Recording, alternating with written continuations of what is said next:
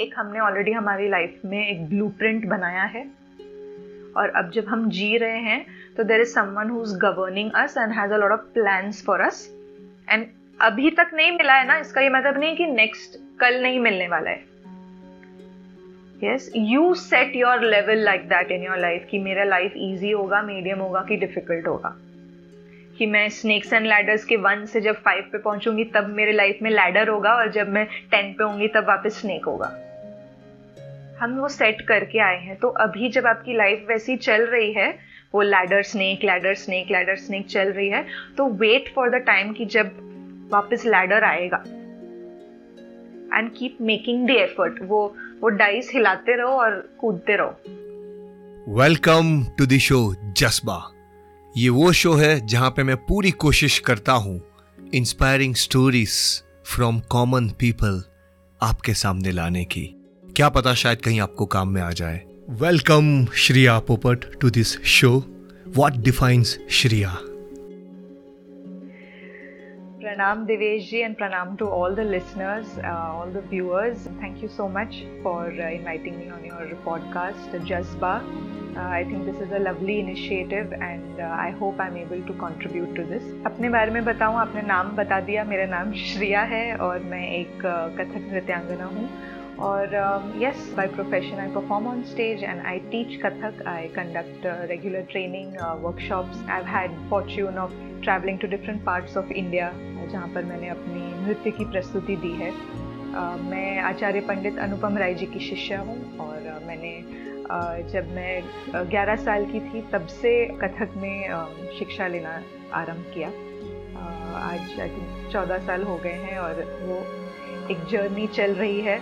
बचपन से मतलब अपना अब इंट्रोडक्शन दूँ तो यस, आपने कहा acting also was a part of me, was a part of my journey. Blogging वो तो चलो एक कैजुअल चीज़ है to connect with my viewers. मैं बीच में कुछ समय कर रही थी वो, और उसमें भी मेरा यही मकसद था कि जो भी मैंने संस्कार लिए हैं, चाहे वो मेरे माता पिता से हो, चाहे वो मेरे गुरु और बाकी टीचर्स से हो, या चाहे कथक से जो भी मैंने कुछ सीखा है, कथक के वजह से, क्योंकि मैं उस रास्ते पर चली हूँ, मुझे बहुत सारे दरवाजे खुले हैं लाइफ में, बहुत कुछ सीखने मिला है. And always the credit goes back to Kathak. It has given me a lot of things. So वो मैं हमेशा चाहती हूँ कि डायरेक्टली डांस के थ्रू या फिर इस तरह बातचीत करके मैं शेयर करूँ. और जो आपके इस पॉडकास्ट का भी मकसद है, वो भी मेरा मकसद कहीं ना कहीं है और रहेगा. कभी आपने सोचा है कोई एक चीज़ अगर आपको अच्छी लग जाती है, उसको आप 14 साल तक लगातार करते रहते हो, वो चाहे डांस हो, वो चाहे आर्ट हो, पेंटिंग हो, अरे कुछ भी ऐसी एक्टिविटी हो जिसमें मन लग जाता है, आप खो जाते हो. जब वो एक्टिविटी करो ना, आप पूरे डूब जाते हो, पता ही नहीं चलता है टाइम का, क्या हो रहा है आसपास की दुनिया में. श्रेया की लाइफ में ये कथक 14 साल तक चला और अभी भी चल रहा है. और वो कहती है कथक ने काफ़ी सारे दरवाजे उसके लिए खोल दिए. Isn't it so beautiful to listen to it? I'm just trying to tell you, think on this line only. Find it. What is it that you like it? And if you stay on there, maybe it will open many doors for you as well. आगे चलते हैं. बस इतना ही कहना था फिलहाल. मैं 3 साल की थी तब सबसे पहले स्टेज पर गई थी. वो ज़रूर एक स्कूल का एनुअल फंक्शन, स्कूल में जैसे हम पार्ट लेते हैं कल्चरल फेस्टिवल्स में, और मेरे सोसाइटी में एक्चुअली बहुत बड़े लेवल पर इवेंट्स ऑर्गेनाइज किए जाते हैं. कब शुरू हुआ, कब ऐसा मन हुआ कि मुझे ये डांस करना है? बचपन से या कैसे? यस, मेरे लिए डांस का inspiration I think would be my father and my sister. बचपन में अगर मैंने किसी को डांस करते देखा है तो it has to be both of them. मेरी बड़ी बहन आंचल पोपट, वो भी एक प्रोफेशनली ट्रेन्ड डांसर है, कोरियोग्राफर है. She is 7 years elder to me. तो जो वो एज होती है, इम्प्रेशनेबल एज, जब आपको हमेशा जो आपकी बड़ी बहन कर रही है वही करना होता है. सो कहीं ना कहीं उसी कारण से मैं डांस करना मैंने शुरू किया है. मेरे father he is a very good dancer and a very good garba dancer. जब वो यंग थे वो इस तरह के जब रास गरबा ऑर्गेनाइज होता था, used to go and used to dance with his group of friends, win a lot of prizes. So dance का बीज शायद ऑब्वियसली था, लेकर आई हूँ पिछले जन्म से, पर इस जन्म में कहीं ना कहीं उनका वो एक इन्फ्लुएंस पड़ा. और dance, role play, both of them it happen hand in hand. और आज के जनरेशन के बच्चे भी बचपन में फिल्म के सॉन्ग्स पे ज़्यादा डांस करते हैं. मैं भी वैसे ही करती आई. जब मैं 10-11 साल की थी, मेरी मम्मी ने मुझे कथक क्लास में डाला. उनकी इच्छा थी कि मैं कोई क्लासिकल डांस फॉर्म सीखूं, और क्योंकि उन्हें कथक डांस ज़्यादा अपीलिंग लगता था, बहुत ग्रेसफुल लगता था, और उन्होंने ऐसा समझा था कि कथक डांस सीखेंगे तो कोई भी डांस फॉर्म आगे जाकर सीख पाएंगे, उससे आपका बेस बहुत स्ट्रॉन्ग बन जाता है. क्योंकि हमारे यहाँ पर पास में क्लासेस अवेलेबल थी, तो उन्होंने मुझे वहाँ पर एनरोल करवाया. और वहाँ वो जो टीचर थी रुचि शर्मा जी, उनके थ्रू मैं अपने गुरुजी आचार्य पंडित अनुपम राय जी से मिली. वो वहाँ पर अक्सर आया करते थे हम बच्चों को डांस सिखाने के लिए, एक प्रोग्रेस देखने के लिए कि कैसे चल रही हैं classes, how is it going. और वहाँ पर उन्होंने जब भी कुछ हमें सिखाया तो मैं बहुत सवाल करती थी उनसे कि आपने ये हाथ अगर बताया है तो ये ऐसा ही क्यों है, ये उंगली यहाँ पर है तो ये ऐसी ही क्यों है, ये बोल यहाँ पर ऐसा क्यों है, इस शब्द का क्या मीनिंग है. मुझे हिंदी, इंग्लिश, कोई भी लैंग्वेज, उर्दू मुझे बहुत इंटरेस्टिंग लगती थी बचपन में. Even in school I used to enjoy studying languages. तो उन्हें ऐसा लगने लगा कि ये शायद नॉर्मल सेटअप में सीखने के लिए बनी नहीं है कि 6 से 7 क्लास है तो बस 6 बजे आओ, घुंघरू बांधो, 1 घंटा प्रैक्टिस करो, 7 बजे घड़ी का कांटा देकर निकल जाओ. उन्होंने वो देखा कि she wants to understand whatever she does a little deep. और क्योंकि मुझे उनसे वो सवाल मिलते गए जीवन में, throughout that dancing journey, every time I got an answer to my question, मेरा इंटरेस्ट बढ़ता गया. अगर मुझे ऐसे गुरु नहीं मिले होते तो शायद मैं आज कथक डांसर नहीं होती. It really matters, I think. आज जो ये हम बोलते हैं कि आजकल के बच्चों को इंडियन डांस में इंटरेस्ट नहीं है, उन्हें बॉलीवुड में ही इंटरेस्ट है, it's not their fault. It's about how they are being taught, it's how they have been brought up. अगर उन्हें उनके सवालों का कि भाई अगर हम पैर में घुंघरू बांध के कुछ फुटवर्क कर रहे हैं तो क्यों कर रहे हैं, ताथे थे तक करने से क्या फ़र्क पड़ रहा है, क्या फ़ायदा हो रहा है, इसका क्या अर्थ है. जब आप बच्चों को किसी भी चीज़ के लिए, जब वो पढ़ाई करते हैं, जब वो कोई नया ऑब्जेक्ट भी देखते हैं तो उनके मन में 5 सवाल आ जाते हैं. मम्मी क्या बोलते हैं इसको, इससे कैसे इस्तेमाल करते हैं, इससे नहीं, इसे ऐसे पकड़ूंगी तो क्या होगा, ऐसे पकड़ूंगी तो क्या होगा. They have so many question. और उस एज में अगर हम उसे बोले बस चुपचाप जो बोला वो कर लो तो ख़त्म हो गया. वो नेक्स्ट टाइम नहीं उठाएगा उस ऑब्जेक्ट को. अगर आपने उसे बोला, बताया कि इसका क्या असर पड़ेगा, ऐसे करने से इससे आपका फ़ायदा होगा, तो वो उसे करेगा, उससे इंटरेस्ट लेगा. एंड दैट्स हाउ मेरी तालीम वैसी रही, क्योंकि मैंने बहुत सवाल किए और मुझे हमेशा जवाब मिला. और वैसे ही मैं एक दिन कर करके मेरा इंटरेस्ट बढ़ता गया इस सब्जेक्ट में. 14 साल कथक में बिताना छोटी चीज़ तो नहीं लगती है ना. एंड जब मैं सुनता हूँ श्रेया की अभी तक की बात, डोंट यू थिंक कभी कभी वो क्यूरियसिटी और वो एनवायरनमेंट और वो गुरु, ये 3 मिल जाए ना शुरुआत के दिनों में, वो आप कोई भी चीज़ ट्राई करना चाह रहे हो, वो आपको हेल्प करेगी आगे जाने में, वो एक्टिविटी में. श्रेया के साथ तो वही होता है. इसलिए मेरे लिए अभी तक का की लर्निंग है एज अ पेरेंट, वो एनवायरनमेंट आपके बच्चों को दो जिसमें वे ब्लॉसम करें, to do whatever they want, satisfy their curiosity, answer all their questions. वैसे हाँ, श्रेया बॉम्बे में क्लास चलाती है, कथक एकेडमी. कभी अगर आप बॉम्बे में हो, विजिट हर सेंटर. आगे चलते रहे. और मुझे समझ में आया कि ये सिर्फ, it's not just dance, it has science, it has mathematics, it has history. उससे मुझे इतना अपने भारतीय संस्कृति के बारे में इतना कुछ सीखने मिल रहा है.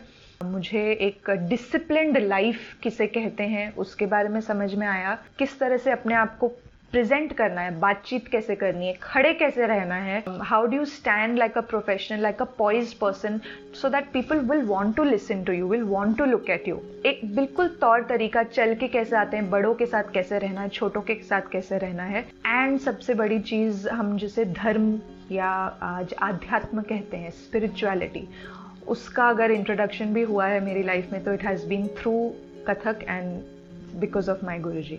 सो मेरे लिए it has not been just कि गाना बजा के डांस करना।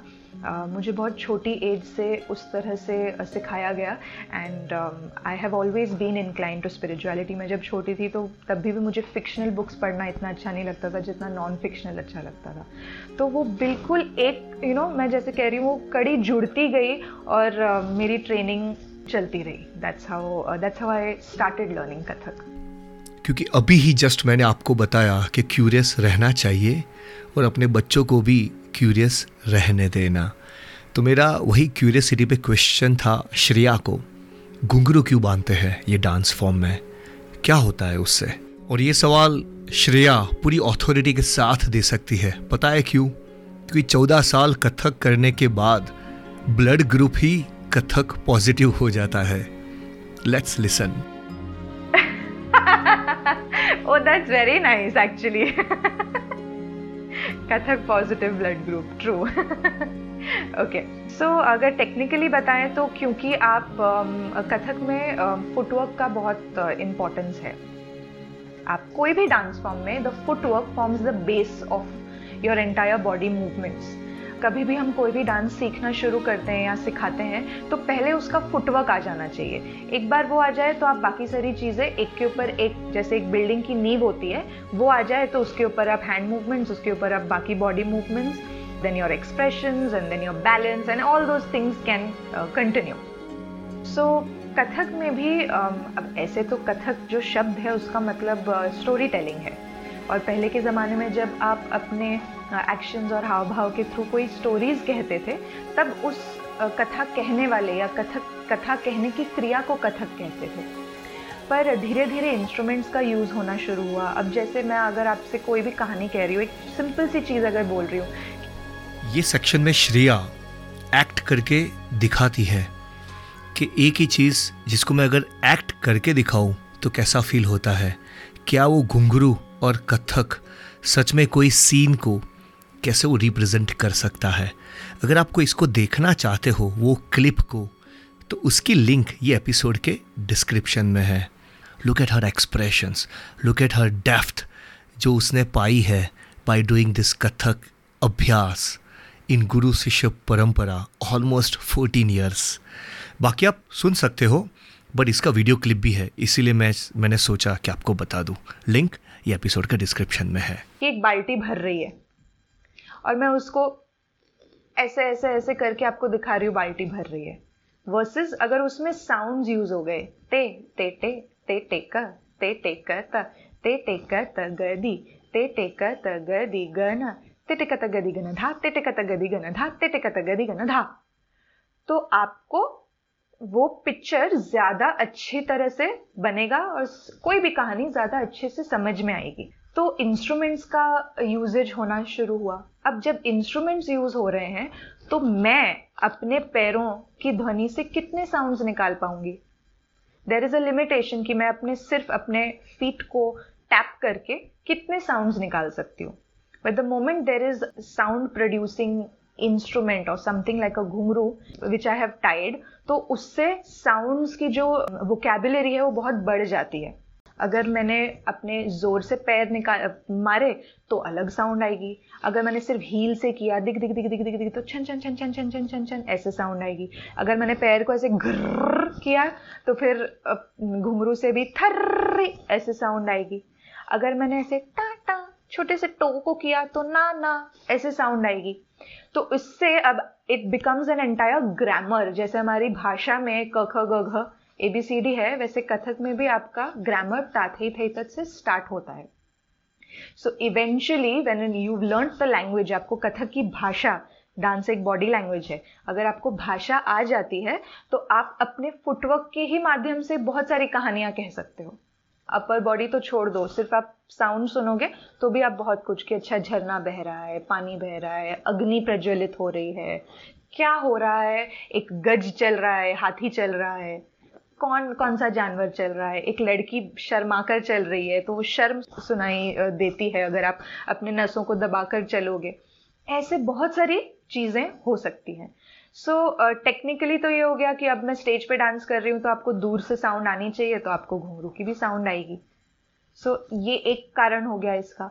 और अगर मैं आपको फिलोसफिकल कहानी बताऊँ तो मुझे गुरुजी ने एक बार बताया था कि एक घुंघरू जो होता है, अगर कभी आपने देखा हो तो उसमें बाहर के हिस्से में 4 पार्ट्स होते हैं। It's like a flower petals, घुंघरू के फल, और अंदर एक आयन का, लोहे का एक बॉल होता है, जैसे बॉल बेरिंग होती है वैसे एक आयन का बॉल होता है जिसको छर्रा कहते हैं।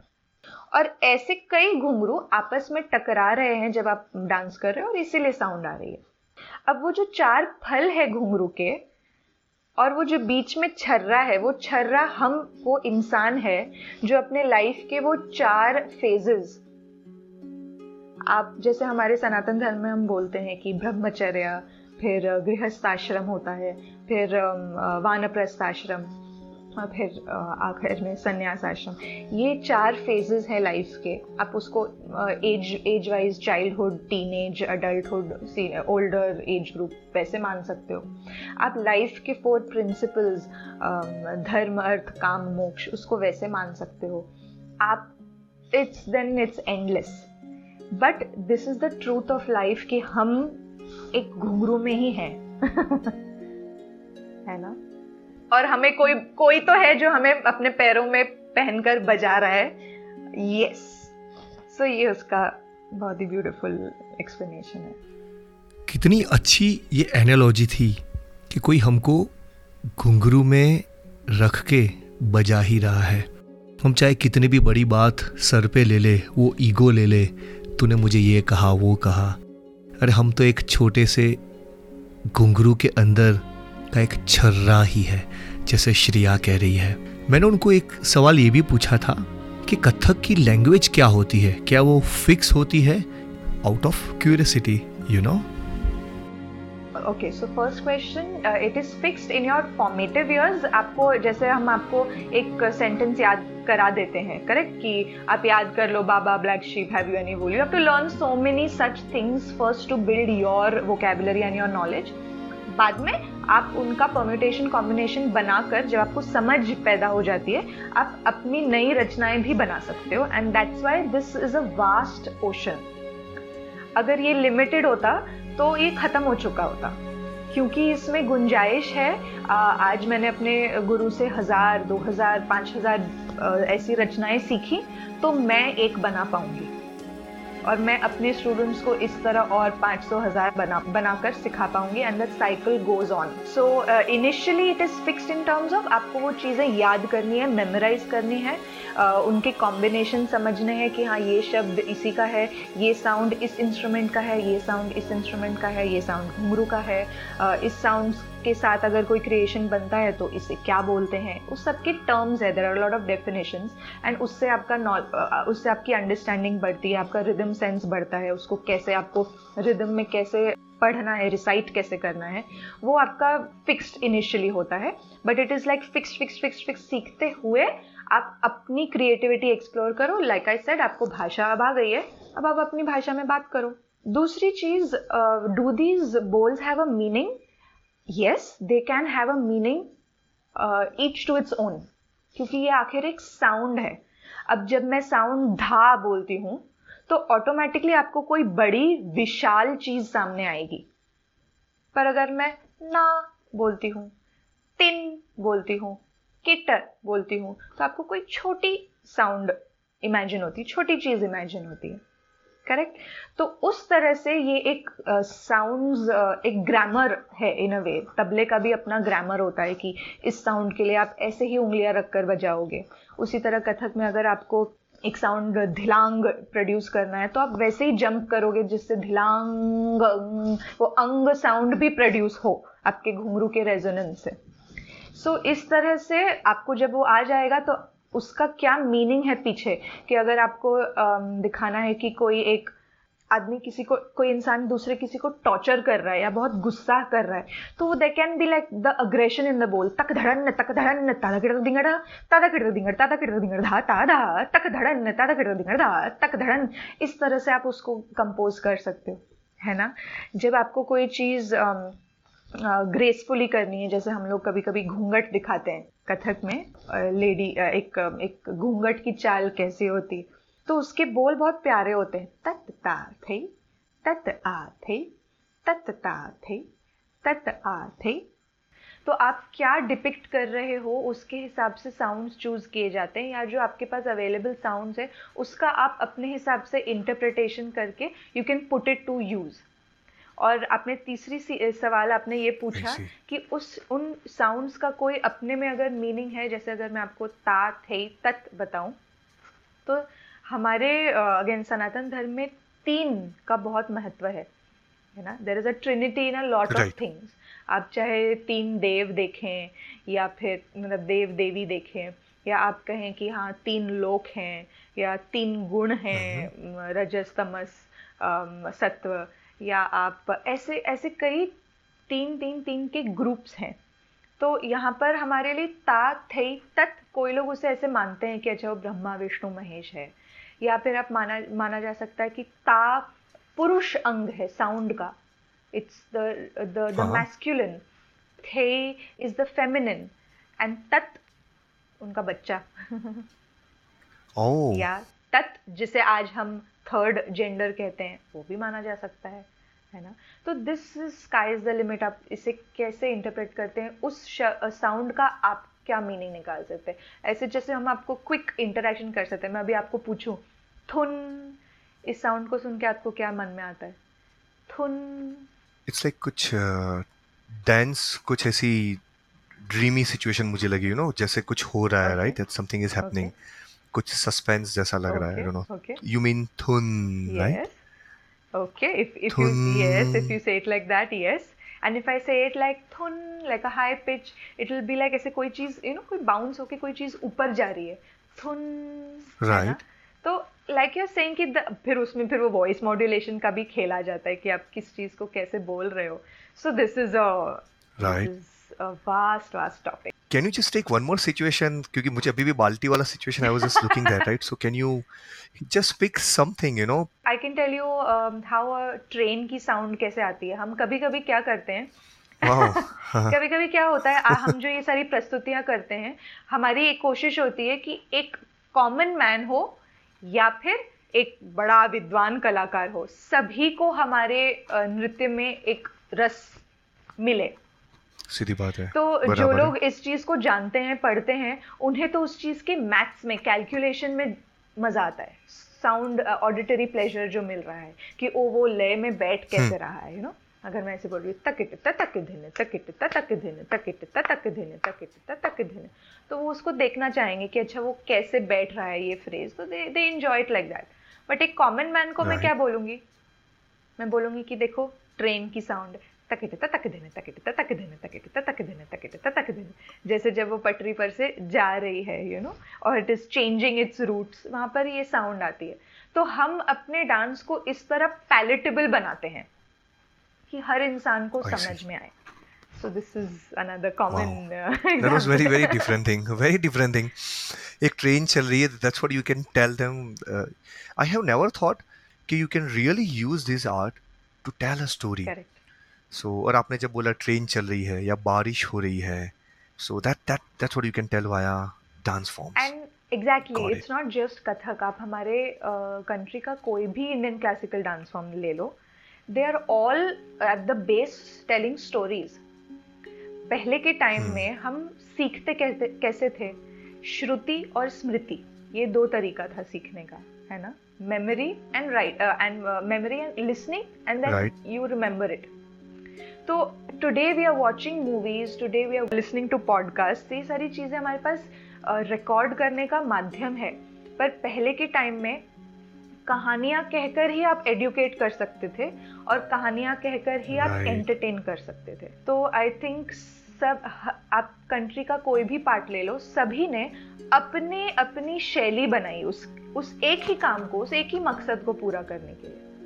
उन्होंने अपनी भाषा का प्रयोग किया, अपनी बॉडी लैंग्वेज का प्रयोग किया। अगर हम कथक में ही देखें तो जैसे हम कहते हैं कि घराने हैं जयपुर, लखनऊ, बनारस, तो वो सभी का अपना अपना एक हिस्ट्री है। अगर आप जयपुर देखोगे तो उनका डांस फॉर्म बहुत ब्रिस्क है। आप and that can be because वहाँ का क्लाइमेट वैसा है, राजस्थान एरिया ही वैसा है। You know, everything about them, even their music, they have such a vast vocal range. अगर आप लखनऊ देखो, क्योंकि वहाँ पर इतना मुगल इन्फ्लुएंस रहा है, एंड वहाँ का मतलब ऐसे हम हंसी मजाक में बोलते हैं कि आप गाली भी दोगे तो पता नहीं चलेगा गाली दे रहे हैं, इतने तहजीब से बात करते हैं। तो वहाँ की डांस में भी वो तहजीब होगा, वहाँ का खान पान, रहना, पहनना, सब कुछ वैसा है। तो उस डांस फॉर्म में, जैसे again I am coming back to उस भाषा, वो एक भाषा है, वहाँ का कल्चर रिफ्लेक्ट करेगा। तो उसी तरह आप भरतनाट्यम ले लो, उसमें भी लोग स्टोरीज ही कह रहे हैं, and of course they have a technical part of it also, पर आप अल्टीमेटली कहानियां कहने के लिए ही मंच पर उतरते हो। जब मैंने सुना कि आप एक डांस फॉर्म को यूज करके आप एक कहानी, आप एक माइथोलॉजिकल या कोई भी स्टोरी, वो स्टोरी के इमोशंस जस्ट पैर के साउंड के साथ, आपकी बॉडी लैंग्वेज के साथ आप कन्वे कर सकते हो, be it any dance form. I hope आप भी मेरे साथ कनेक्ट कर पाते होंगे।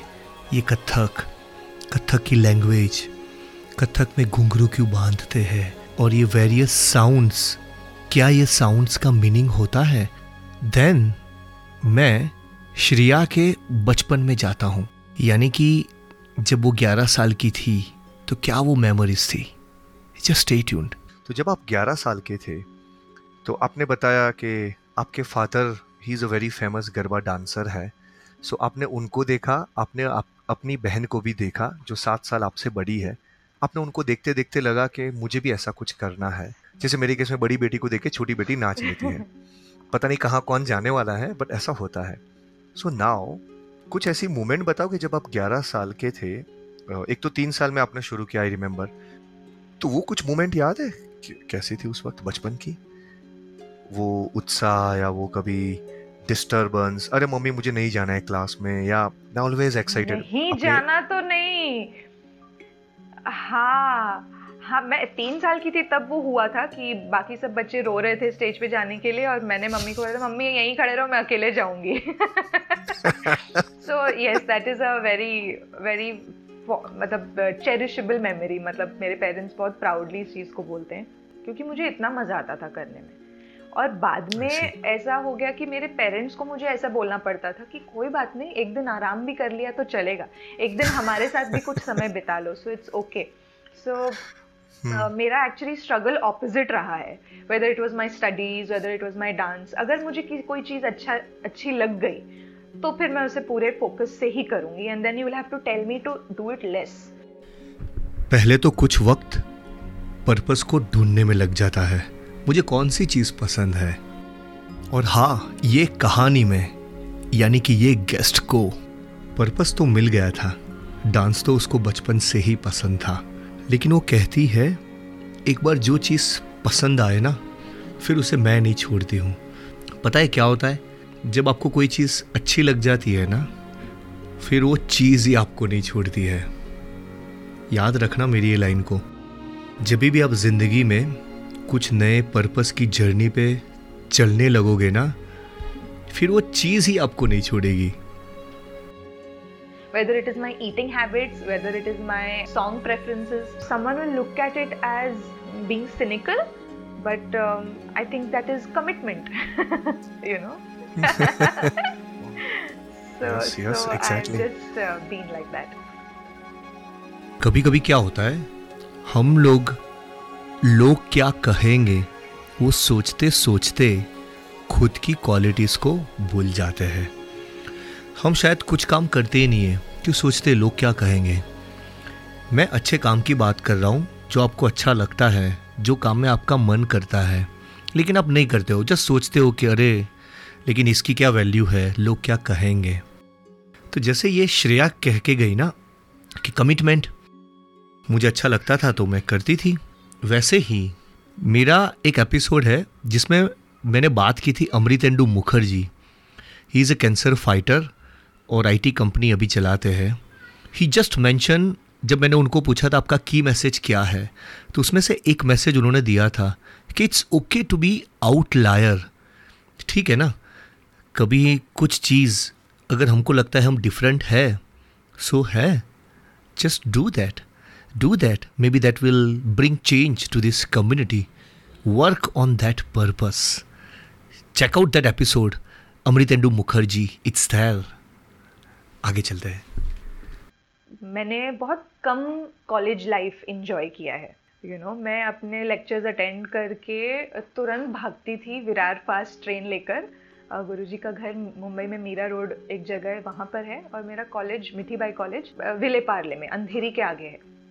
सो वहाँ से फिर मैं विरार फास्ट लेकर वहाँ उनके घर पहुँचकर खाना वाना खाकर कभी कभी आराम करके फिर शुरू करती थी सीखना, और फिर शाम को 8 साढ़े 8 बजे तक वहाँ पर रहना, और फिर घर आके खाना खाकर सो जाना, या अपना जो भी स्कूल का काम है कॉलेज का काम है वो करके फिर next day again same routine. That was my life for in my those growing years, and even till my masters वैसा ही चला। लॉकडाउन के टाइम में तो गुरुजी मुझे ऑनलाइन सिखाने लगे। उन्हें क्या बात है। He adapted to this, he used to hate all this technology and all. वो बड़े लोग जो होते थे उन लोग को ये सारी चीज़ें नहीं अच्छी लगती है ना, पर ही अडेप्टेड। वो इतने से मोबाइल में अपने यूं करके देखते थे और मेरे हैंड और लेग्स और साउंड सुनते थे। तो मैंने तो वो 1-1.5 साल बहुत सीखा online. Nothing stopped him from teaching me and stopped me from learning from him. It wow. was like that. Only I think वो फिर भी सिखाते रहे। रहे। अगर मेरा सीखना in that sense, physical sense रुका है, तो it was when he passed away. Because then we can't do anything. Okay, वो already. Yes, in 2020 when he passed away. So उसके बाद वो physical चीज़ खत्म हुई या रुकी, पर उन्होंने इतना कुछ सिखाया है। और ये जैसे मैं कहती हूँ सब्जेक्ट इज नेवर एंडिंग, तो आज भी every day I am learning something and I believe that he is only still teaching me. उस समय वो साकार रूप में सिखा रहे थे, अब वो निराकार रूप में सिखा रहे हैं। क्या कहते हो, यही तो जज्बा है। न गुरु रुके न शिष्य रुकी, यानी कि श्रेया भी नहीं रुकी। कहती है ना, कोई मुझे रोक नहीं सकता सीखने के लिए, और गुरु भी सिखाते ही रहे। उनकी एज थी तो वो भी मोबाइल में ऑनलाइन एडेप्ट होके श्रेया को सिखाते ही रहते थे। सो दो चीज़ अब तक के कन्वर्जेशन में, यानी कि रिसेंट कन्वर्जेशन में मुझे सीखने को मिली। Be unstoppable.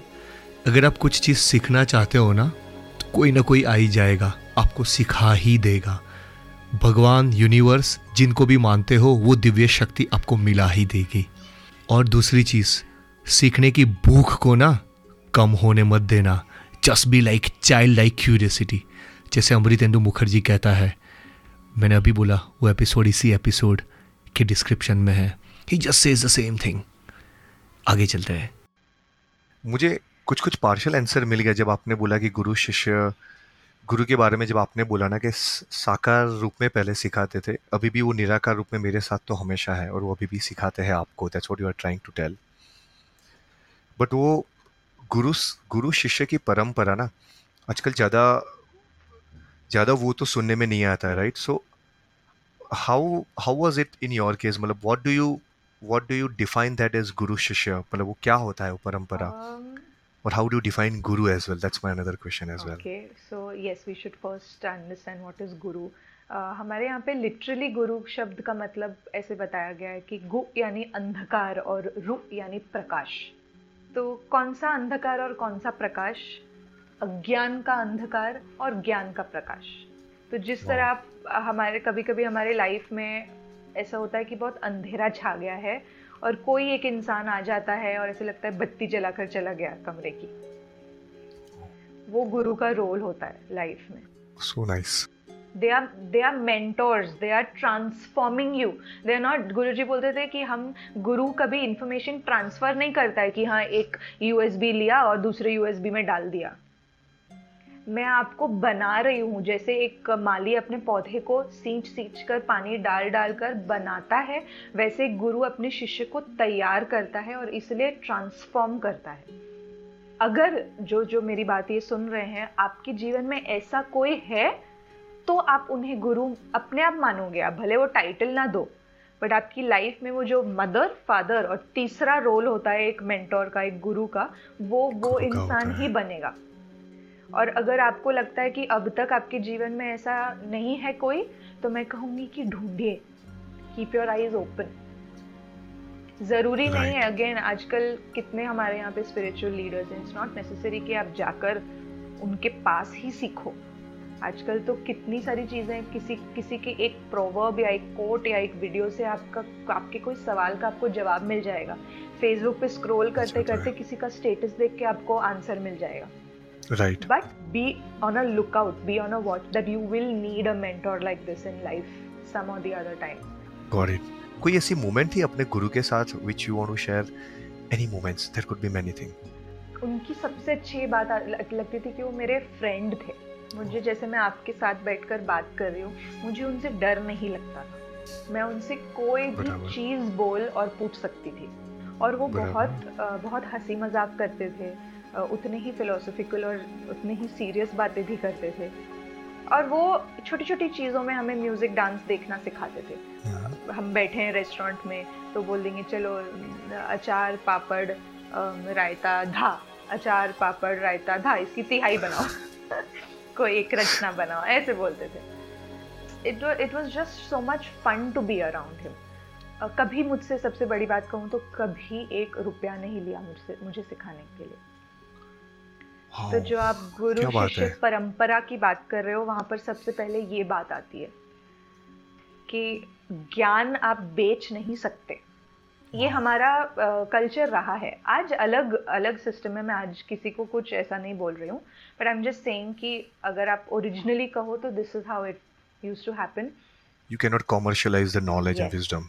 Yeah exactly. और वो आज की तारीख, मतलब 2021, इस सेंचुरी तक भी, इस साल तक भी ये फॉलो कर रहे थे. He was one of, I don't know if there was anyone else, maybe होंगे और भी लोग. He was one of the few जिन्होंने, मैंने कभी सुना नहीं है. राइट. मुझे लगता है मैं कौन से जमाने में पहुंच गया जब आपने बोला he never charge anything. In fact वो मुझे देते थे. उनको लगता था कि मैं वहां से ट्रेन लेकर आ रही हूँ, तो उनको लगता था कि मैं ऑटो से आ जाऊं, और ऑटो से विले पार्ले से मीरा रोड कम से कम 200 रुपए तो लगता ही था तभी. बराबर. तो because he used to not charge anyone, उन्हें लोग अपने मन से, जिसके पास जब कमाई आई, उन्हें आके अपने मन से देते थे. गुरु पूर्णिमा के दिन या ऐसे ही उनके जन्मदिन के दिन पर, या जब आशीर्वाद लेने आए तब, तो वो इकट्ठा करके अपने पास रखते थे और उसमें से मुझे निकाल कर चुपके से देते थे कि कल ऑटो से आ जाना. मैं तो क्या ही देती उनको, उन्होंने ही दिया है. इतना प्यार करते थे, इतना प्यार करते थे. तो उन्होंने कोई चीज नहीं छोड़ी, मतलब अपना प्यार जताने के लिए. So yes, these are my moments with him. आपका जब ये परफॉर्म करते करते, right, I am just trying to understand, जो आप कथक एकेडमी जो चलाते हो, राइट, कि आपको कब ऐसा हुआ कि मुझे कथक सिखाना है? So you can rewind your life, you know. So maybe I might be very fast forward. You will laugh at me, but I'll say कि मुझे सिखाना भी जब मैं सीख रही थी तब से पसंद था. वाह. तो अच्छा, जब आप सीख रही थी तभी आपको सिखाना था. तो जो मुझसे जूनियर स्टूडेंट्स आते थे, मेरी वो रिस्पॉन्सिबिलिटी होती थी, बिकॉज यू नो, जैसे क्लास में मॉनिटर होता है कि इसको तो, इसके पास तो सारे नोट्स होते हैं, इसको तो सब कुछ याद है. तो जब किसी और को कुछ बताना है, टीचर उसी को रिस्पॉन्सिबिलिटी दे देती थी. तो कई बार ऐसा होता था कि वो जो जिनकी क्लासेस थी, Ruchi ji teacher, if she is not there, I would teach the junior students. I would take their revision, not teach, but let's say I would take their revision. और गुरुजी के घर पर भी ऐसा था कि गुरुमा है विदुषी रीता राय जी, उनकी wife, she is also senior Kathak guru and Kathak dance use. तो उनके स्टूडेंट्स भी अगर आते थे उनके छोटे स्टूडेंट्स, तो उनको जैसे गुरुजी अगर हम सबको साथ में सिखा रहे हैं तो फिर because I was the senior one, तो मैं आगे खड़ी रहती थी and then helping them understand. तो सिखाना उस तरह से वहीं से था। And even in my college days मैंने अपने फ्रेंड्स को बहुत सिखाया है, बहुत पढ़ाया है, मैं वॉइस नोट्स पे, व्हाट्सएप वॉइस नोट्स पे उन्हें नोट्स पढ़कर भेजती थी, और वो लोग ईयरफोन में, क्योंकि कुछ लोगों को सुनकर याद करना ज़्यादा आसान लगता है, तो वो लोग एग्जाम हॉल में आते ही थे विद ईयरफोन्स ऑन एंड एक दूसरे को पूछते थे कि तू श्रेया के नोट सुन रही है, तू श्रेया के नोट सुन रही है, हाँ मैं भी कौन सा आंसर सुन रही है, वैसा था। तो teaching I always had a knack, वो फ्लेयर जो होता है सिखाने का, किसी चीज़ का फ्लेयर होता है, ऐसे मुझे टीचिंग का था। पर्टिकुलरली अगर बोलूँ तो again this was maybe around 2018 जब मैंने वर्कशॉप्स लेना स्टार्ट किया, because that would be a lesser time commitment. I was still learning ना, मैं अभी भी अपना मेरा सीखना जारी था, परफॉर्मेंसेस उस समय जारी थे, तो मैं बीच बीच में कुछ समय निकाल कर वर्कशॉप्स करके सिखा रही थी। एंड 2020 में ही जस्ट मैंने रेगुलर क्लास बच्चों के लिए स्टार्ट की थी अपने ही लोकेलिटी में, और फिर लॉकडाउन स्टार्ट हुआ, तो वो मेरी बच्चों की क्लास डिसकंटिन्यू हो गई, I had to stop it, और फिर मैंने ऑनलाइन क्लासेस स्टार्ट कर दी। और मैंने रेगुलर कथक ट्रेनिंग वर्कशॉप्स, जैसे अगर किसी को they just want to get a taste of the dance form, तो उनके लिए 5 डे वर्कशॉप, 10 डे वर्कशॉप। फिर मैंने एक फेशियल एक्सप्रेशंस इन डांस कि अगर मुझे किसी को एक्सप्रेशन सिखाने हैं सिर्फ, नॉट नेसेसरी कि वो एक क्लासिकल डांसर हैं या उन्होंने कथक ही सीखा हो, किसी भी डांस फॉर्म को प्रैक्टिस करते हो, नॉन डांसर हो, प्रोफेशनली डांसर्स नहीं, but they just enjoy dancing, तो उन सबको एक्सप्रेशंस पे कैसे वर्क करना चाहिए, उसके स्टेप्स या उसके एक्टिविटीज, प्रोसेसेस, गेम्स, उस तरह से मैंने एक फॉर्मुलेट किया था course, and it was a 3 day course. मैं एवरी वीकेंड वो कोर्स कर रही थी लॉकडाउन में, वो इतना अच्छे से ऑनलाइन चला। I see. And since then online तो टीचिंग चालू ही है, आज we are in 2023, it has been going on, and then I also started resumed rather my regular classes, and this time I started with one area and then I got a lot of response and queries for other areas also. तो जहाँ ज़्यादा demand मेरे घर के आसपास areas में, जैसे मैं मुंबई में सबअर्बन रीजन में रहती हूँ, तो इसलिए मैंने अपने घर के ही आसपास बोरीवली, कांदिवली, मलाड, इन सब एरियाज में क्लासेस स्टार्ट करी हैं, और अंधेरी, हब ऑफ मुंबई, वहाँ पर भी I teach. I see. So my online teaching, I offer private training also, and I offer group training also, online, offline, both. So that's how it started. Got it. मैं आपको वापस थोड़ा reverse में लेके जाता हूँ। So आप you studied in Mithibai College in Mumbai. So you were in Bachelor of Arts. I know maybe 10th standard में you were a super scholar. 93% I think आपको थे। Oh wow, what research is this? नहीं ऐसे ही, this is my job, right? So मैं जब आपके सामने बैठा हूँ, so I just want to understand, जब 10th में कोई 93% लेके आती है specifically, right? और वो फिर आर्ट्स में जाती है, is it because of Kathak तब भी तो ऑफ कोर्स चल ही रहा था, right? कथक आपसे 11 साल की थी तब, जब आप 10th में थे तब आप 15 साल के होंगे। So what was it that you chose arts, again because of Kathak? Let's not say specifically Kathak, but my interest was always towards creative subjects. Wow. I knew मतलब मुझे लिखना पसंद है, मुझे पढ़ना पसंद है, या मुझे डांस करना पसंद है, या मुझे म्यूज़िक का शौक है, तो मुझे पता था कि ये साइंस या कॉमर्स दोनों मेरे लिए नहीं बना है, बचा क्या So 93% इसीलिए आया क्योंकि मैं जो करती थी मैं मन से करती थी और अच्छे से करती थी, समझ के करती थी। फील्ड में कुछ करना ही नहीं है तो वो क्यों मैं वहाँ पढ़ूँ, मुझे वो क्लैरिटी हमेशा थी।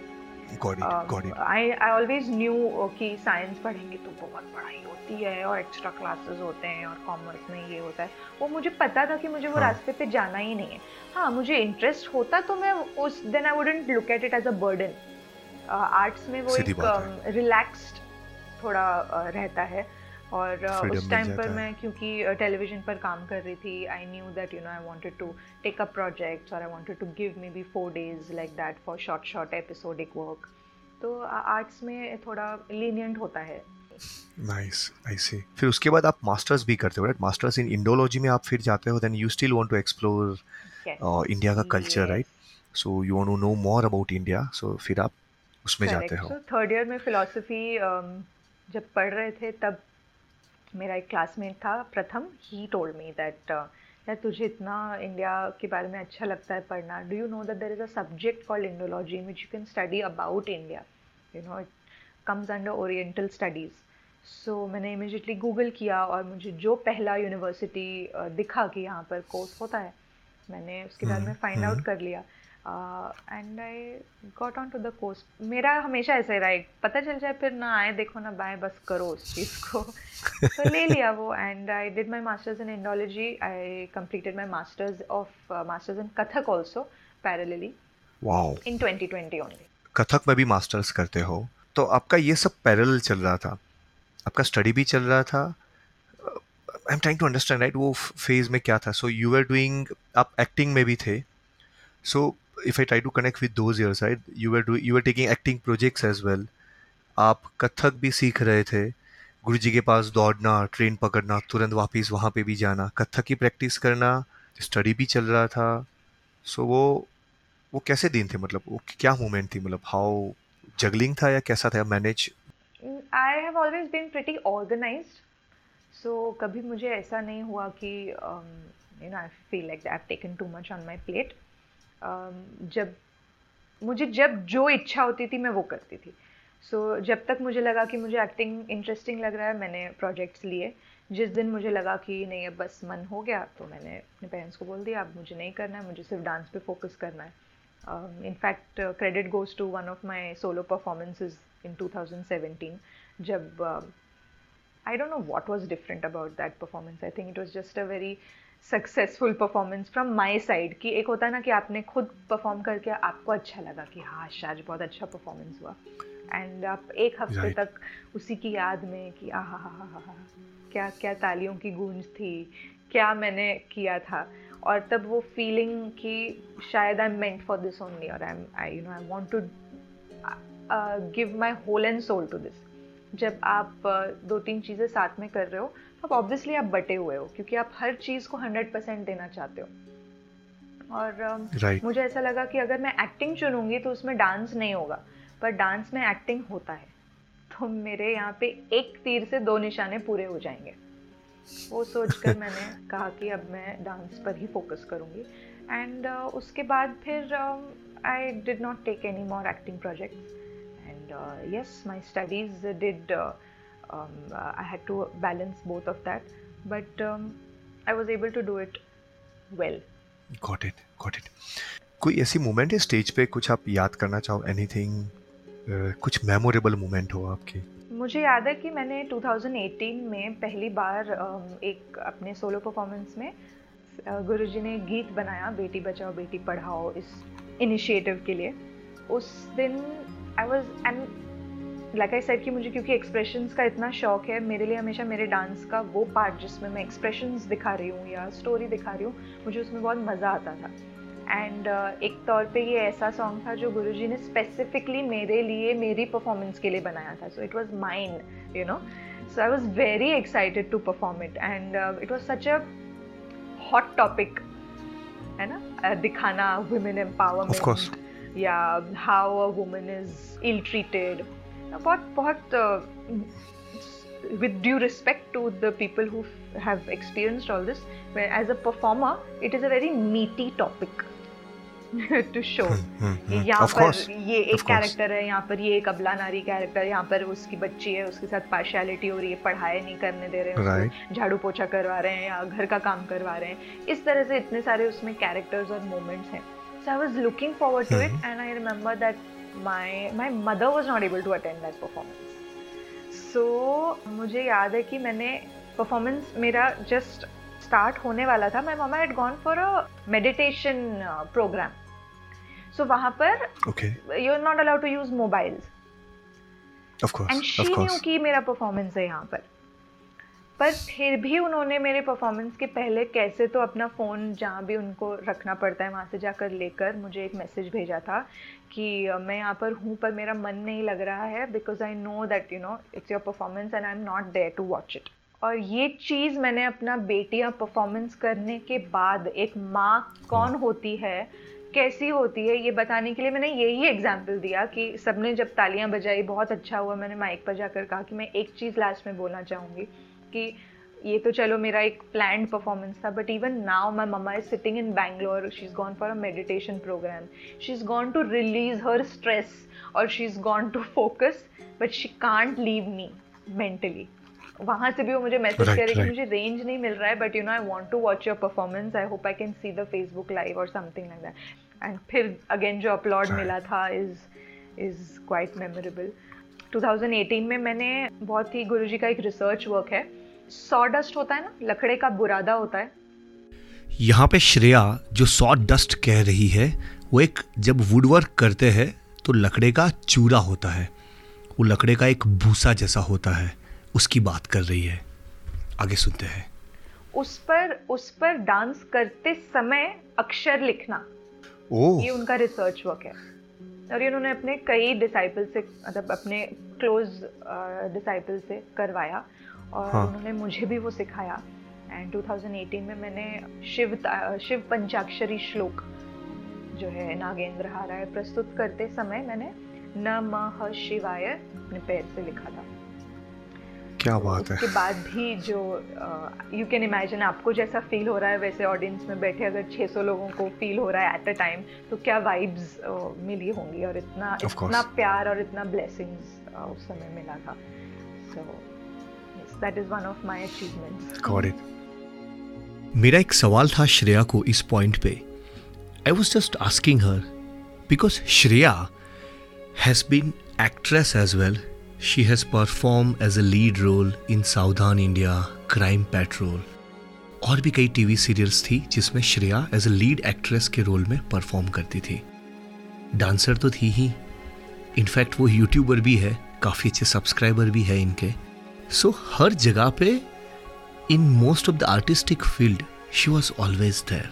So I was just asking Shreya कि what is the secret sauce, what is the secret recipe that you want to guide someone जो शायद कभी कभी ना वो बोर्डम फील कर जाते हैं अपने लाइफ में कि मुझे कुछ तो नया करना है लेकिन क्लूलेस हूँ.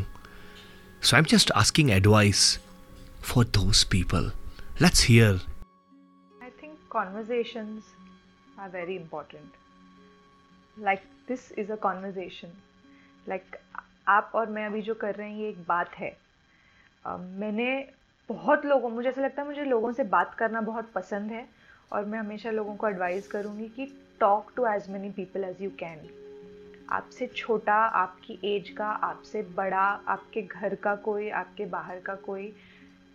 हम ये जो मोबाइल में घुसे रहेंगे, मेट्रो में आते जाते, ट्रेन में आते जाते, बगल में कोई बैठा है उससे आप कर सकते हो बात. You will find out and you really don't know वो आपको क्या बोलकर चला जाएगा और वो आप कि किस सवाल का जवाब आपको मिल जाएगा. क्या कहते हो मेरे प्यारे लिसनर्स, ये बात तो मुझे तो छू गई है. पता है क्यों? रेस्टोरेंट में कभी खाना खाने मैं जाता हूँ ना मेरी वाइफ के साथ, आसपास के टेबल में वो दो लोग कैंडल लाइट डिनर करते हैं, लेकिन दोनों लोग 7 समंदर पार या कोई 300-400 किलोमीटर दूर है ना, इनसे बात करते हैं, स्क्रॉल करते करते, लाइक करते करते.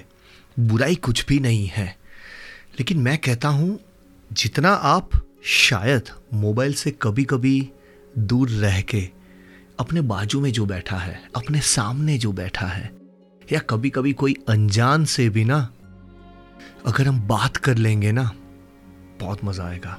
एक पर्सनल स्टोरी मैं शेयर करना चाहता हूँ आपके साथ. आज मुझे ना लाइट बिल काफ़ी ज़्यादा आ गया था, कुछ 3 गुना 4 गुना लाइट बिल था.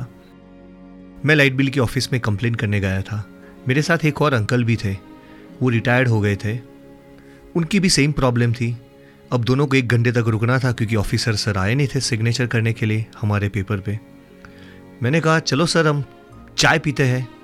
मेरे पास भी 2 ऑप्शन था, या तो मैं भी स्क्रॉल कर सकता था इंस्टाग्राम पे या जो भी अलग अलग सोशल मीडिया प्लेटफॉर्म्स होते हैं उसके ऊपर मैं भी स्क्रॉल कर सकता था। मैंने कहा चलिए सर चाय पीते हैं। वो बोले ठीक है। बहुत खुश हो गए। वो रिटायर्ड आदमी थे, उनको तो क्या है कोई बात करने वाला चाहिए। कभी कभी क्या होता है कोई सुनने वाला भी नहीं होता है। एक मेरा एपिसोड है लिसनर मैन नाम से है, उसको आप देखना। एपिसोड का टाइटल ही है कि क्या आप किसी को सुनते हो, सुनना, you will really like it. मैं आता हूँ वापस मेरी स्टोरी पे। तो फिर हम लोग रास्ता क्रॉस किया, सामने की साइड चाय पीने के लिए गए। चलते चलते मुझे कहते हैं अंकल बेटा पता है मैं ऑल इंडिया रेडियो का म्यूज़िक कंपोज़र रहा करता था। उनका नाम राजेश पवार है। कहते हैं मैंने 30 साल तक काम किया and I was a music composer, director. जो भी विविध भारती में ऑल इंडिया में जो मराठी नाटक या जो भी जिंगल्स बजती थी उसके वो म्यूज़िक डायरेक्टर थे। हमारी काफ़ी अच्छी बात हुई। मैं ऐसे ही उनकी बात सुन रहा था। It was very happy conversation. चाय पीने के बाद जब हम वापस हमारा काम ख़त्म कर दिया, मतलब जो भी हमारे पेपर पे जिसकी साइन चाहिए थी वो साइन मिल गई इलेक्ट्रिसिटी ऑफिस से, फिर मुझे कहते हैं कि बेटा मेरा स्टूडियो भी है। मतलब मेरे घर में मैंने एक स्टूडियो बना के रखा है। मैं तो पॉडकास्ट करता हूँ, आप जानते हो। अभी तक प्रॉपर वीडियो स्टूडियो का सेटअप तो नहीं बना है। तो ऐसे उन्होंने मुझे बात बात में बोला मेरा बेटा तुझे ना वीडियो स्टूडियो की तरह तेरा रूम बना देगा ताकि तू वीडियो पॉडकास्ट भी कर पाए। मैं ऐसा नहीं कह रहा हूँ कि मेरा कुछ काम बन गया, बट पता है कभी कभी किसी अनजान से भी अगर थोड़ी वेवलेंथ मिलती है ना तो थोड़ी बात करने से शायद कुछ नई चीज़ सीखने को मिल जाती है। बुरा मत मानना, मैं कुछ बुराई नहीं कर रहा हूँ। मैं तो बस मेरे माइक के ज़रिए कह रहा हूँ कि थोड़ा थोड़ा सोशल मीडिया या थोड़ा थोड़ा मोबाइल से बाहर निकल के आपके सामने जो बच्ची खेल रही है ना, या आपकी वाइफ जो आपसे कुछ कहना चाह रही है, या आपकी टीम जो आपसे कुछ बात करना चाहती है, थोड़ा उनकी आंखों में देख लेना। क्या पता वो अनस्पोकन अनहर्ड फीलिंग्स या वर्ड्स वो आप कैच कर लो। उतना ही कहना था। आगे सुनते हैं क्योंकि श्रेया अभी बता रही है एम्प्टीनेस जब हम कभी कभी फील करते हैं ना उसके बारे में वो कुछ बता रही है। सुनते हैं।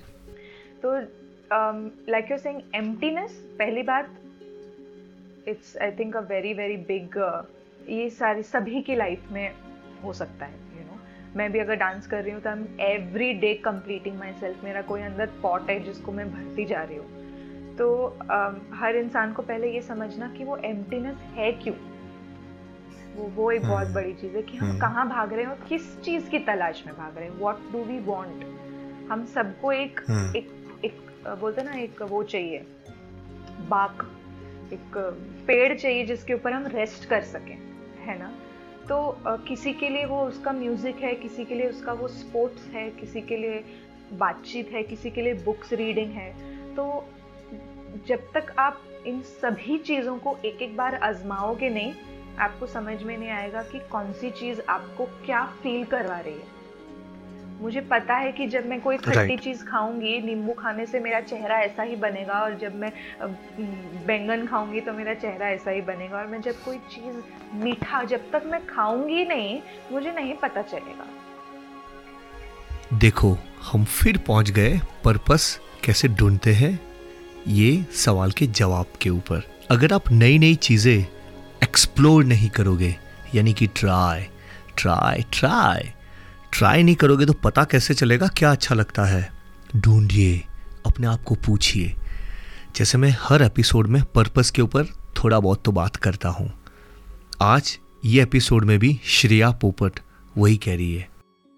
जब तक आप कुछ चीज़ ट्राई नहीं करोगे पता नहीं चलेगा my dear friend. Do it. And if you really like this episode so far, जैसे यूट्यूब में कहते हैं ना सब्सक्राइब, मैं वैसे नहीं कह रहा हूँ, पर सच में अगर ये स्टोरी पसंद आती है ना, if it helps you in your life, just subscribe to my podcast. There is a bell icon, और रिव्यू भी ऐड कर सकते हो if this story this talk is helping you, ताकि ये स्टोरी और लोगों तक पहुँचे। आगे चलते हैं। सो I think if someone is still, like you're saying, living a normal life जिसमें उन्होंने किसी एक चीज़ को अपना वो बाग टू रेस्ट द हेड नहीं बनाया है, then they'll have to keep trying.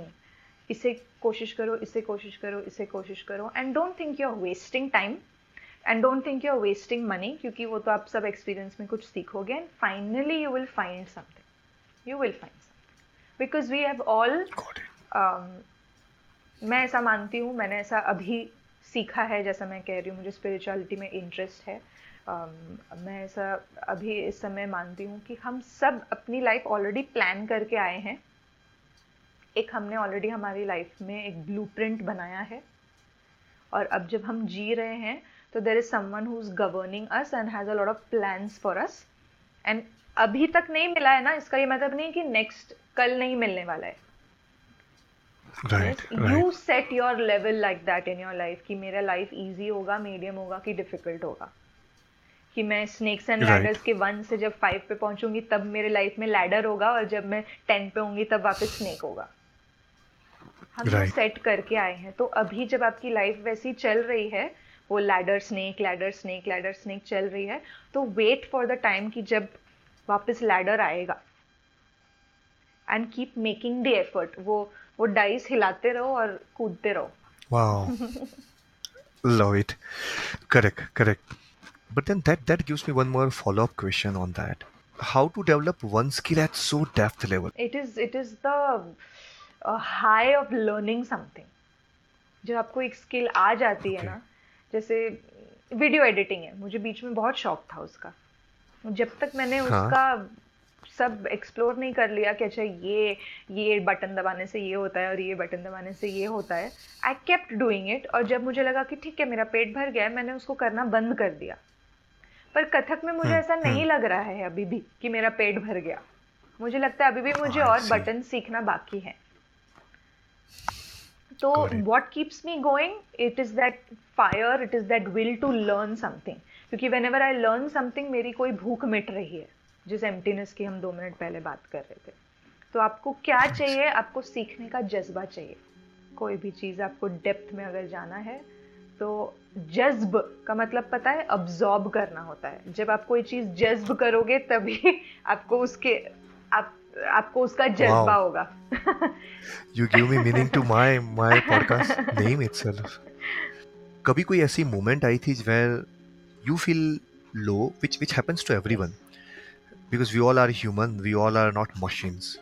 तो कभी ऐसी मोमेंट आई थी जब even machines need to be charged. Machine को भी चार्जिंग की जरूर है, राइट? एग्जैक्टली. Yes, पूरी जर्नी में ऐसे कई मोमेंट्स रहे होंगे, and I am fortunate to have such parents and such mentors जो who would be okay with it and who would acknowledge it, या जो अपने लो मोमेंट्स भी मेरे साथ शेयर करते थे to make me feel like this is normal, है ना. सबसे लो मोमेंट तो वही था कि जब when my Guruji passed away. After that was the worst time of my life till now, because suddenly I felt I'm directionless. Right. Suddenly I felt like जो बत्ती की बात कर रही थी बंद हो गई है वापस. तो it was not a moment, it was days and months together of that vacuum and that, let's say, feeling depressed or feeling so much anxiety, feeling lost. उस समय तो एक दिन ऐसा लगता है कि कब खत्म होगा. What is the solution to this? Like I said, always be on the lookout, and I found someone again who plays a role of a mentor in my life today, and she brought me out of it. And मेरा जो confidence था मुझ में, या जो मैं कह रही थी कि मुझे गुरुजी दिख नहीं रहे हैं कहीं, मुझे मिल नहीं रहे हैं, वो it was a journey. I transitioned from seeing him physically to feeling him in the form of an energy, and therefore again getting back some josh to get back on track. And even today low moments are, it's like a, you know, like you're on a merry-go-round. वो ऊपर नीचे दोनों होता ही रहता है. पर जब आप ऊपर होते हो आपको पता होना चाहिए कि आप नीचे आने ही वाले हो एक ना एक दिन, और जब आप नीचे होते हो आपको पता है कि जल्दी ऊपर आ भी जाओगे. Understanding your feelings again, introspecting what is happening to you, what is triggering that emotion, क्यों गुस्सा आ रहा है. आज मुझे एक ऑटो वाले ने बहुत गुस्सा दिलाया. क्या हुआ उस मोमेंट में? उसने जिस रास्ते से मैंने कहा वो नहीं ले गया मुझे, दूसरे रास्ते से ले गया. तो क्या हुआ, उसका क्या मतलब है? What is the meaning you are making out of it? He didn't listen to me means what? उसने मेरी Disrespected बात me? सुनी नहीं, right? He insulted me? So insulted right, means मेरा राइट, एक सेल्फ एस्टीम है जिस पे से तुमने चोट पहुंचाई। तो कितना है हमारा सेल्फ एस्टीम? इतना है कि इतना बराबर। है ना? आप जब अपने आप को पूछोगे आपको क्यों क्या फील हो रहा है, तभी उसका जवाब मिलेगा। और उसी के लिए आज हम थेरेपिस्ट के बराबर। पास जाते हैं ना, कि हम नहीं पूछ पा रहे हैं, अपने आप के साथ कॉन्वर्सेशन नहीं हो पा रहा है, इसलिए कोई हमें गाइड करता है वो कॉन्वर्सेशन करने के लिए। वो बीच का बराबर। एक रोल बराबर। प्ले करता है उसमें। Why is a very big question, and when you are in your low moments and when you are in your happy moments also, ask yourself why are you feeling, ये आपको खुशी क्यों दे रहा है? इसलिए क्योंकि आपको पैसे मिल रहे हैं, और पैसे मिलने से आप अपने बाकी डिजायर्स पूरे कर सकते हो, और it means that you have a good standard of living, और is this giving you joy because you feel like you achieved something, आपको कोई चीज़ अच्छी लग रही है, या is this making you feel good because you feel like you are enough to do this. बाकी करेक्ट, चीज़ों में you are not enough. Correct, आपको हमेशा ऐसा फील करवाया जाता है that you are not enough, you are not good enough, but इस चीज़ में आपको लगता है कि I am good enough, I am able to pull it off, मैं राइट। स्टैंडर्ड्स तो बना ही सकती हूँ। आपको क्या फील होता है आपको? So when you ask yourself that, it becomes easy to decode, and the next हाँ, टाइम आपके हाँ। पास ऑलरेडी टूल्स अवेलेबल होते हैं उस लो मोमेंट में से निकलने के लिए।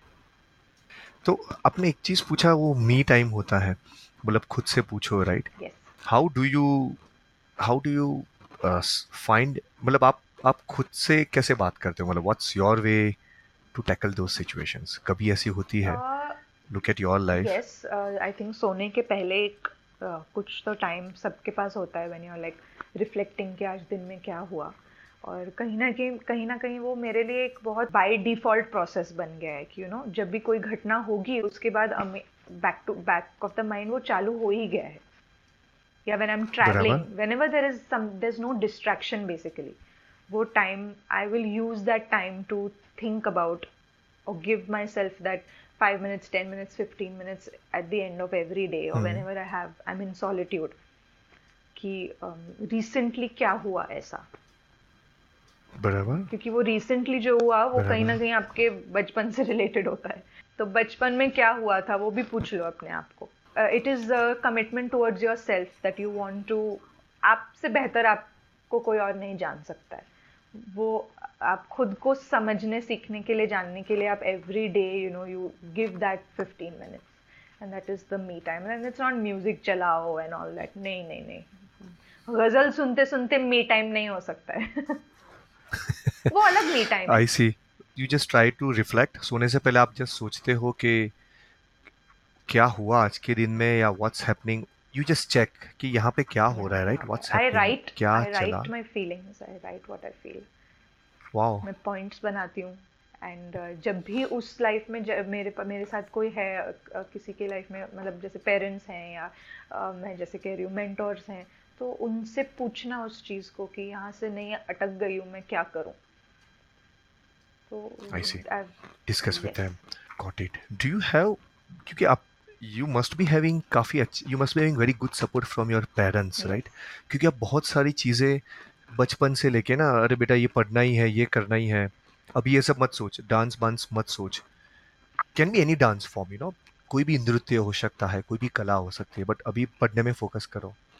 So how was your parenting support to you, parents ने कैसे आपको साथ दिया? मेरे पेरेंट्स ने मुझे बहुत बहुत, मतलब किसी चीज़ के लिए ना नहीं बोला, जो करना है करो, जो करना है करो। ओके। क्योंकि उन्हें अपनी अपब्रिंगिंग में भरोसा था कि इसको हम जो ओके। करना है करो बोलेंगे तो ये कुछ गलत नहीं करने वाली है जो जिससे उसका ही नुकसान होगा। उन्हें उस चीज़ पर भरोसा था। उन्हें उनके और मेरे रिलेशन पर शायद भरोसा था, that I am going to always come back to them, and I am always going to fulfill my responsibilities, I'm going to be a good person, I'm going to be trustworthy, I'm going to look after them, I'm going to always love them back. Parents को किस बात का correct, डर होता correct, है जब वो रोकते हैं अपने चाइल्ड को कुछ भी करने के लिए? अपने बच्चे को खोने का ही डर होता है किसी ना किसी फॉर्म में। करेक्ट। तो उन्हें आई थिंक नहीं था वो डर, और उन्हें मुझ में और मेरे टैलेंट्स में भी उतना ही विश्वास था. And that's why they always encourage me to participate in as many events as possible. Not to win, but just to learn, just to participate. जैसे मैंने कहा, मैं बचपन में जब फैंसी ड्रेस कॉम्पिटिशन में पार्ट लेती थी, तो मेरे फादर, क्योंकि टेलीविजन इंडस्ट्री से हैं, he used to take help of his writer friends to write scripts for me. My mummy used to think of the characters, she used to think of the costumes. हम लोग इतने time पहले से उस पर मेहनत करना स्टार्ट कर देते थे. मेरा प्रैक्टिस लेना, मेरी पढ़ाई का टेकअप करना, मुझे कहीं पे क्लासेस में छोड़ने लेने आना, and obviously my father helping कि फाइनेंशियली वो चीज़ें हम कर पाए. तो पूरी तरह से, and they have always taken so much interest in my life. आज कैसा रहा आपका दिन? It's so important to ask your child that, to have that conversation. Got it. क्या हुआ आज? To protect your child when he or she is in danger, to raise a voice against whoever's made her feel like that. और किसी चीज़ पर ऐसा नहीं था कि इस चीज़ पे उंगली रखी, मम्मी ये डॉल चाहिए तो मिल गया. नहीं, ना बोलना भी, ना सुनना भी सिखाया.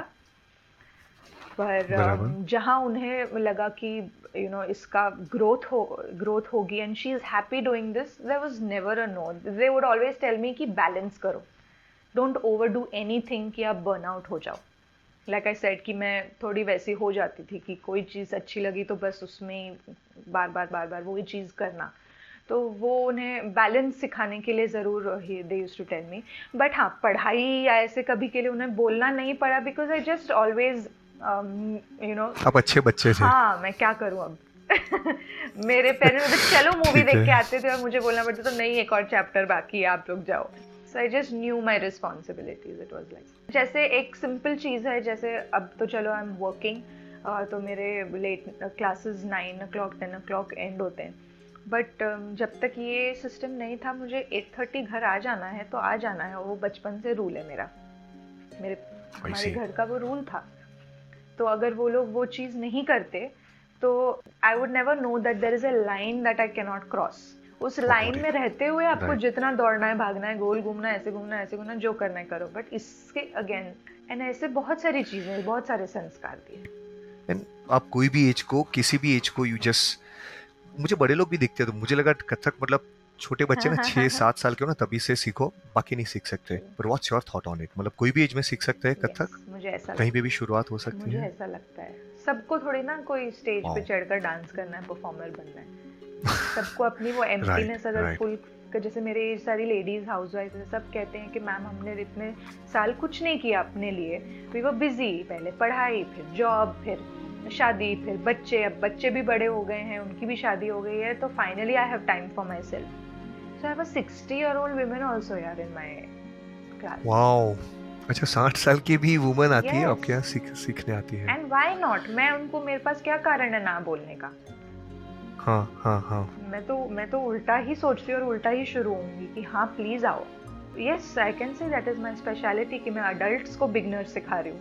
Got it. Yes, उनकी growth अलग होगी. उन्हें मैं हमेशा कहती हूँ कि बॉडी अडल्ट का है बट दिमाग बच्चे जैसा रखना तो सीख पाओगे अच्छे से. तो वेरी वेल सेड. यस, मुझे बच्चों को सिखाना भी उतना ही अच्छा लगता है जितना अडल्ट को सिखाना अच्छा लगता है. एंड आई थिंक कि there is no age to start learning any skill, any art form, any talent आप में है उसको करो. Got it. कुछ फेशियल एक्सप्रेशंस क्या कुछ आप बता सकते हो या कुछ दिखा सकते हो? व्हाट सम की फेशियल एक्सप्रेशंस? कुछ डेमो दे सकते हो? क्या होते हैं फेशियल एक्सप्रेशंस? जैसे अभी मैं आपसे अभी भी मैं जब बात कर रही हूँ आपको दिख रहा होगा कि एट अ टाइम 10 एक्सप्रेशंस तो होते हैं एक सेंटेंस में. उससे ज्यादा होते हैं. I know it's very. आपकी आंखें भी when you saying something right, आपकी आंखें it's very big, sometimes it goes in it, some attention होता है. So facial expression में आप क्या cover करते हैं? If you can give some glimpse of it, you know, जिससे पता चले क्या होता है. We firstly, we नहीं है, I है. I take every student through the 9 emotions जिसके ऊपर हमारे यहाँ पर नाट्य शास्त्र में नवरस बताए गए हैं। और नृत्य में और अभिनय में भी इसे बेस माना जाता है। और फिर आप अलग अलग इमोशंस को एक्सप्लोर करते हो। नवरस जैसे शांति, श्रृंगार, करुण, क्रोध, वीर, राइट विभत्स, अद्भुत और राइट भक्ति। ये कुछ कुछ रस हैं जो बहुत मोटे मोटे बबल्स हैं, पर उनके दोनों के बीच बीच में जैसे एक शेड कार्ड होता है ना, जिसमें रेड, ब्लू, ग्रीन, येलो, पर रेड और ब्लू के बीच में इतने शेड्स और ब्लू और ग्रीन के बीच में इतने और ग्रीन और येलो के बीच में इतने, इस तरह से कलर्स होते हैं। तो मैं इमोशंस को वैसा समझती हूँ और I want them to experience those main colours first and then I gradually take them through the shades and the tints and then the specific, on that color palette, on that emotional palette. So that is my approach of teaching it. And उस हिसाब से मैंने processes और activities plan किए हैं जो जब तक कोई experience नहीं करेगा उन्हें समझ में नहीं आए। हम ये ऑडियो एपिसोड के एंड में पहुंच गए हैं, ऑलमोस्ट एंड पे। अब श्रेया, क्योंकि ये मेरा वीडियो पॉडकास्ट भी था, अब श्रेया फेशियल एक्सप्रेशंस की बात हो रही थी, क्योंकि वो खुद भी इसकी वर्कशॉप कथक के साथ, ये भी एक अलग तरीके की वर्कशॉप वो चलाती है। She has got mastery over the facial expression. जैसे आप जानते हो, she has been actress as well, YouTuber है। कथक एक्सप्रेशंस को ना पूरा निचोड़ के, मैं जस्ट मेरी हिंदी माफ़ कीजिएगा, but she is bringing that expressions, then she just present herself so well. तो अभी वो परफॉर्म करने जा रही है आफरीन आफरीन, जो सॉन्ग जो था ना, उसका first stanza she is performing. मतलब ये पूरा वीडियो मोमेंट्स थी, राइट? तो उसको आप ये ऑडियो पॉडकास्ट में फील नहीं कर पाओगे, but if you really want to see that, उसकी लिंक ये एपिसोड के डिस्क्रिप्शन में है। Just go there, watch her expressions और सोचना, ये एक्सप्रेशन की मास्टरी ना, ये 14 इयर्स की मेहनत सच में कैसे काम में आती है। इट्स दैट रिगर, वो उत्साह, वो जज्बा चाहिए ये लेवल की एक्सपर्टीज पाने के लिए। क्या पता आप भी कुछ शुरू कर दो और कहीं आप भी कहीं ना कहीं पहुंच जाओ। It doesn't matter my dear friends, 14 years, 5 years, 2 years, अरे कुछ भी करो, कुछ भी सीखो, बस मज़ा आना चाहिए। फिर वो एक्टिविटी करते करते 1 साल लगे, 1 महीना लगे, 3 महीना लगे, 2 साल लगे, नहीं पता, मज़ा आ रहा है ना, तो करते रहो वो एक्टिविटी को। You will really enjoy that new hobby, that guitar जो आपके पीछे पड़ा होगा, या वो कीबोर्ड जो आपके सामने है, या वो डांस के क्लासेस का बैनर कभी आपने देखा होगा लेकिन आपने कभी ट्राई नहीं किया होगा। Try it. सो वो वीडियो आप देख सकते हो।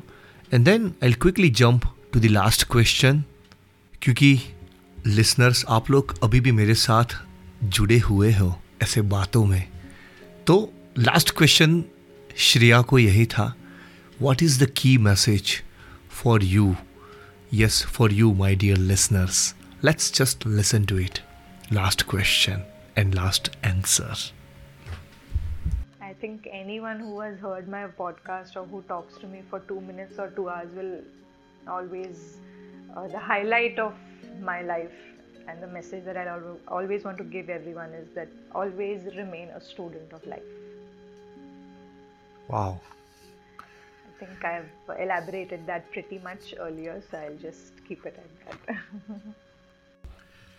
अलविदा कहते कहते आपको और श्रेया को एक लास्ट सवाल और एक याद आ जाता है, तो पूछ लेता हूँ, क्या पता आपको भी फ़ायदा हो जाए। कोई ऐसी हाउस वाइफ हो या कोई वर्किंग, एनीवन, बट वो जब श्रेया के जैसे, जब श्रेया भी तो जैसे मल्टीपल सेंटर चला रही है, वहाँ पे काफ़ी सारे स्टूडेंट आते हैं सीखने के लिए, मैं कैसे शुरुआत करूँ? मैं तो अभी शायद वर्किंग हूँ या मैं अभी हाउस वाइफ हूँ, तो how can I start, how can I reach to that destination जहाँ पे मैं not only Kathak dance but कोई भी ऐसी एक्सपर्टीज़ मैं सीख के लोगों को सिखाऊं। ऐसे मल्टीपल सेंटर हो, ऐसे बहुत सारे स्टूडेंट आए, ये मेरा एक सपना है। लेट्स आस्क श्रेया, क्या टिप्स है, क्या एडवाइस है, क्योंकि वो तो ये रास्ते पे ऑलरेडी चली है ना। भले आप कुछ भी सिखाओ, कोई भी स्किल सिखाओ, but let's ask her what is it that needs that. Let's listen. Well, मैं उनको यही बोलूँगी कि पहले उस पर एक बार नज़र घुमा दो जो चीज़ आपको आ गई है, वो भी एक टाइम पर आपको नहीं आई थी, है ना। एक हाउसवाइफ को शायद रोटी बनानी आती हो, ऐसी हाउसवाइफ की अगर हम बात करें तो कभी तो पहली बार था जब उन्होंने टेढ़ी रोटी बनाई थी और फिर बना बना कर उन्होंने एक गोल रोटी बनाई।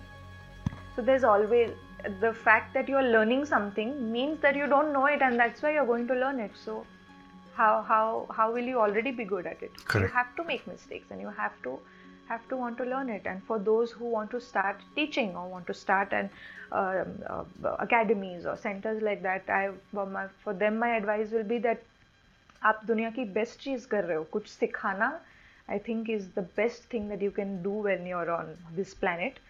एंड आपके पास एक क्लियर विजन होना चाहिए और आपके पास एक पर्पस होना चाहिए कि आप क्यों कर रहे हो। जब आपके पास एक रीज़न होगा करने का कि why you are doing it, are you doing it, some people may be doing it because they want to earn money, great.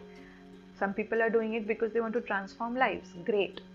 But when you begin doing it, you should know your purpose, and then automatically आप उसी रास्ते पे जाओगे। अगर मैं यहाँ पर एक बाइफर्केशन रोड पे खड़ी हूँ, मुझे जाना है पिलग्रिमेज के लिए जाना है, तो मैं यहाँ पर ये एक्सप्रेसवे लूँगी जो मुझे शिरडी ले जाता है।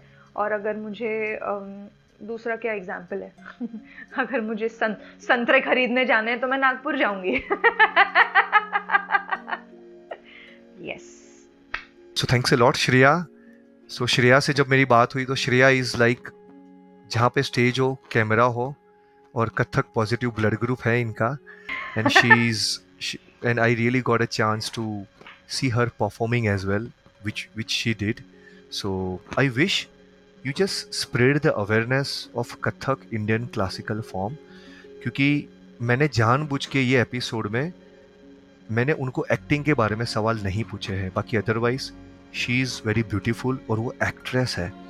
सो उन्होंने ऑलरेडी सावधान इंडिया, क्राइम पेट्रोल ऐसी और पता नहीं कितने सारे प्रोजेक्ट्स में ऑलरेडी काम कर चुके हैं, but it's just down to earth attitude which I found in you, and she has really chosen very different track. फ़िलहाल, एटलीस्ट फ़िलहाल, नेवर नो, जहाँ जहाँ जो पर्पज़ इंसान को मन होता है कि नहीं again I want to get into acting again, we are also happy for that moment as well, wherever you go, Shreeya, and you are certainly making a difference in this community by teaching someone. तो आपने ये episode में गुरु शिष्य, आपके गुरु जी के बारे में कि कैसे वो गुरु क्या होते हैं, right, you enlighten, you bring those moments as well, and we wish आप बहुत सारे लोगों को Kathak, Indian dance forms, facial expressions, आजकल फेशियल एक्सप्रेशन तो छोड़ो, लोग हंसना भूल गए, so if you are doing that, it's very, very extra, very good cause you are doing. So thank you very much. Thank you so much, Diveshji. I think you are doing a fantastic job by, organizing such a podcast, and you yourself are trying to make a difference through this. So आप भी बहुत बड़ी चीज़ कर रहे हो, and all the very, very best. I think it's very important to ask the right questions. Only then आपकी audience को guidance मिलेगा, और आप में आई थिंक वो क्वालिटीज़ है, so it is fun to talk to you. आप सवाल भी अच्छे करते हैं और आप सुनते भी हैं जवाब। It's important to be a good listener also. I think आपको भी शायद सीखना पसंद है या लोगों की लाइफ के बारे में जानना पसंद है, और वो आपसे बात करके पता चलता है। So I really appreciate your warmth, मुझे बहुत कंफर्टेबल फील हुआ आपसे बात करके, and thank you for this platform. Awesome. Thank you. Thanks a lot, Shreeya. Now I'll just hope stop to do a part 2 again. अरे आप जब बोलो तब, मैं तो हमेशा रेडी रहूंगा। जानबूझ के ही मैंने कुछ कन्वर्सेशन ऐसे ही रॉ रखे हैं। वो पॉलिश्ड पॉडकास्ट मैं कम रखता हूँ, ताकि आप सच में वो फीलिंग्स के साथ आप कनेक्ट कर पाओ, जो फीलिंग्स में कभी कभी मैं रहता हूँ गेस्ट के साथ, जब मेरे मन में चलता है कि मैं कैसे सीखूं इनसे, कैसे मेरी लाइफ में सेल्फ ग्रोथ आए। बस इसीलिए ही मैंने वो लाइन भी ना अभी जो श्रेया ने कही कि मैं कहाँ बताऊँ, फॉर एग्जांपल मुझे नहीं मिल रहा है, तो it's just like behind the scenes वो की मोमेंट थी आपके लिए। I hope it was like a journey for you. कहीं हम बैठे हैं और कहीं अलग अलग प्लेसेस को देखते हैं, कार में बैठे बैठे जाते हैं. वैसा ही कुछ एक्सपीरियंस आपके साथ रहा हो जब ये एपिसोड या इस तरीके के एपिसोड जब आप सुनते हो. ऑफ कोर्स आप सीख के जाते हो. जैसे पिकनिक में जाते हो तो आप वो प्लेस के बारे में, वो हिस्ट्री के बारे में, वो कल्चर के बारे में जानते हो. वैसे ही श्रेया भी तो कुछ ऐसी थी जो कुछ एक जगह पे पहुंची है कुछ मेहनत करके. क्या पता आप भी कुछ पिक करो. बस फिलहाल इतना ही कहना था with this closing note. Last चीज, if you really learn something from this episode, just put it in this platform wherever you are listening to.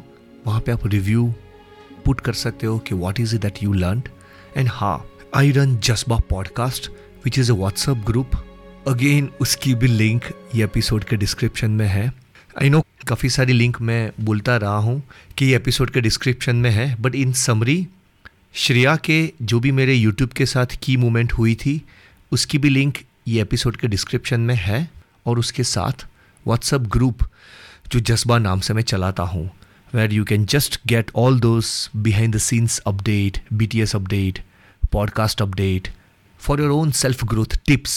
I just keep on there. So just join WhatsApp group. Link again in description. Bye bye. See you someday and keep inspiring. Do something new. Goodbye.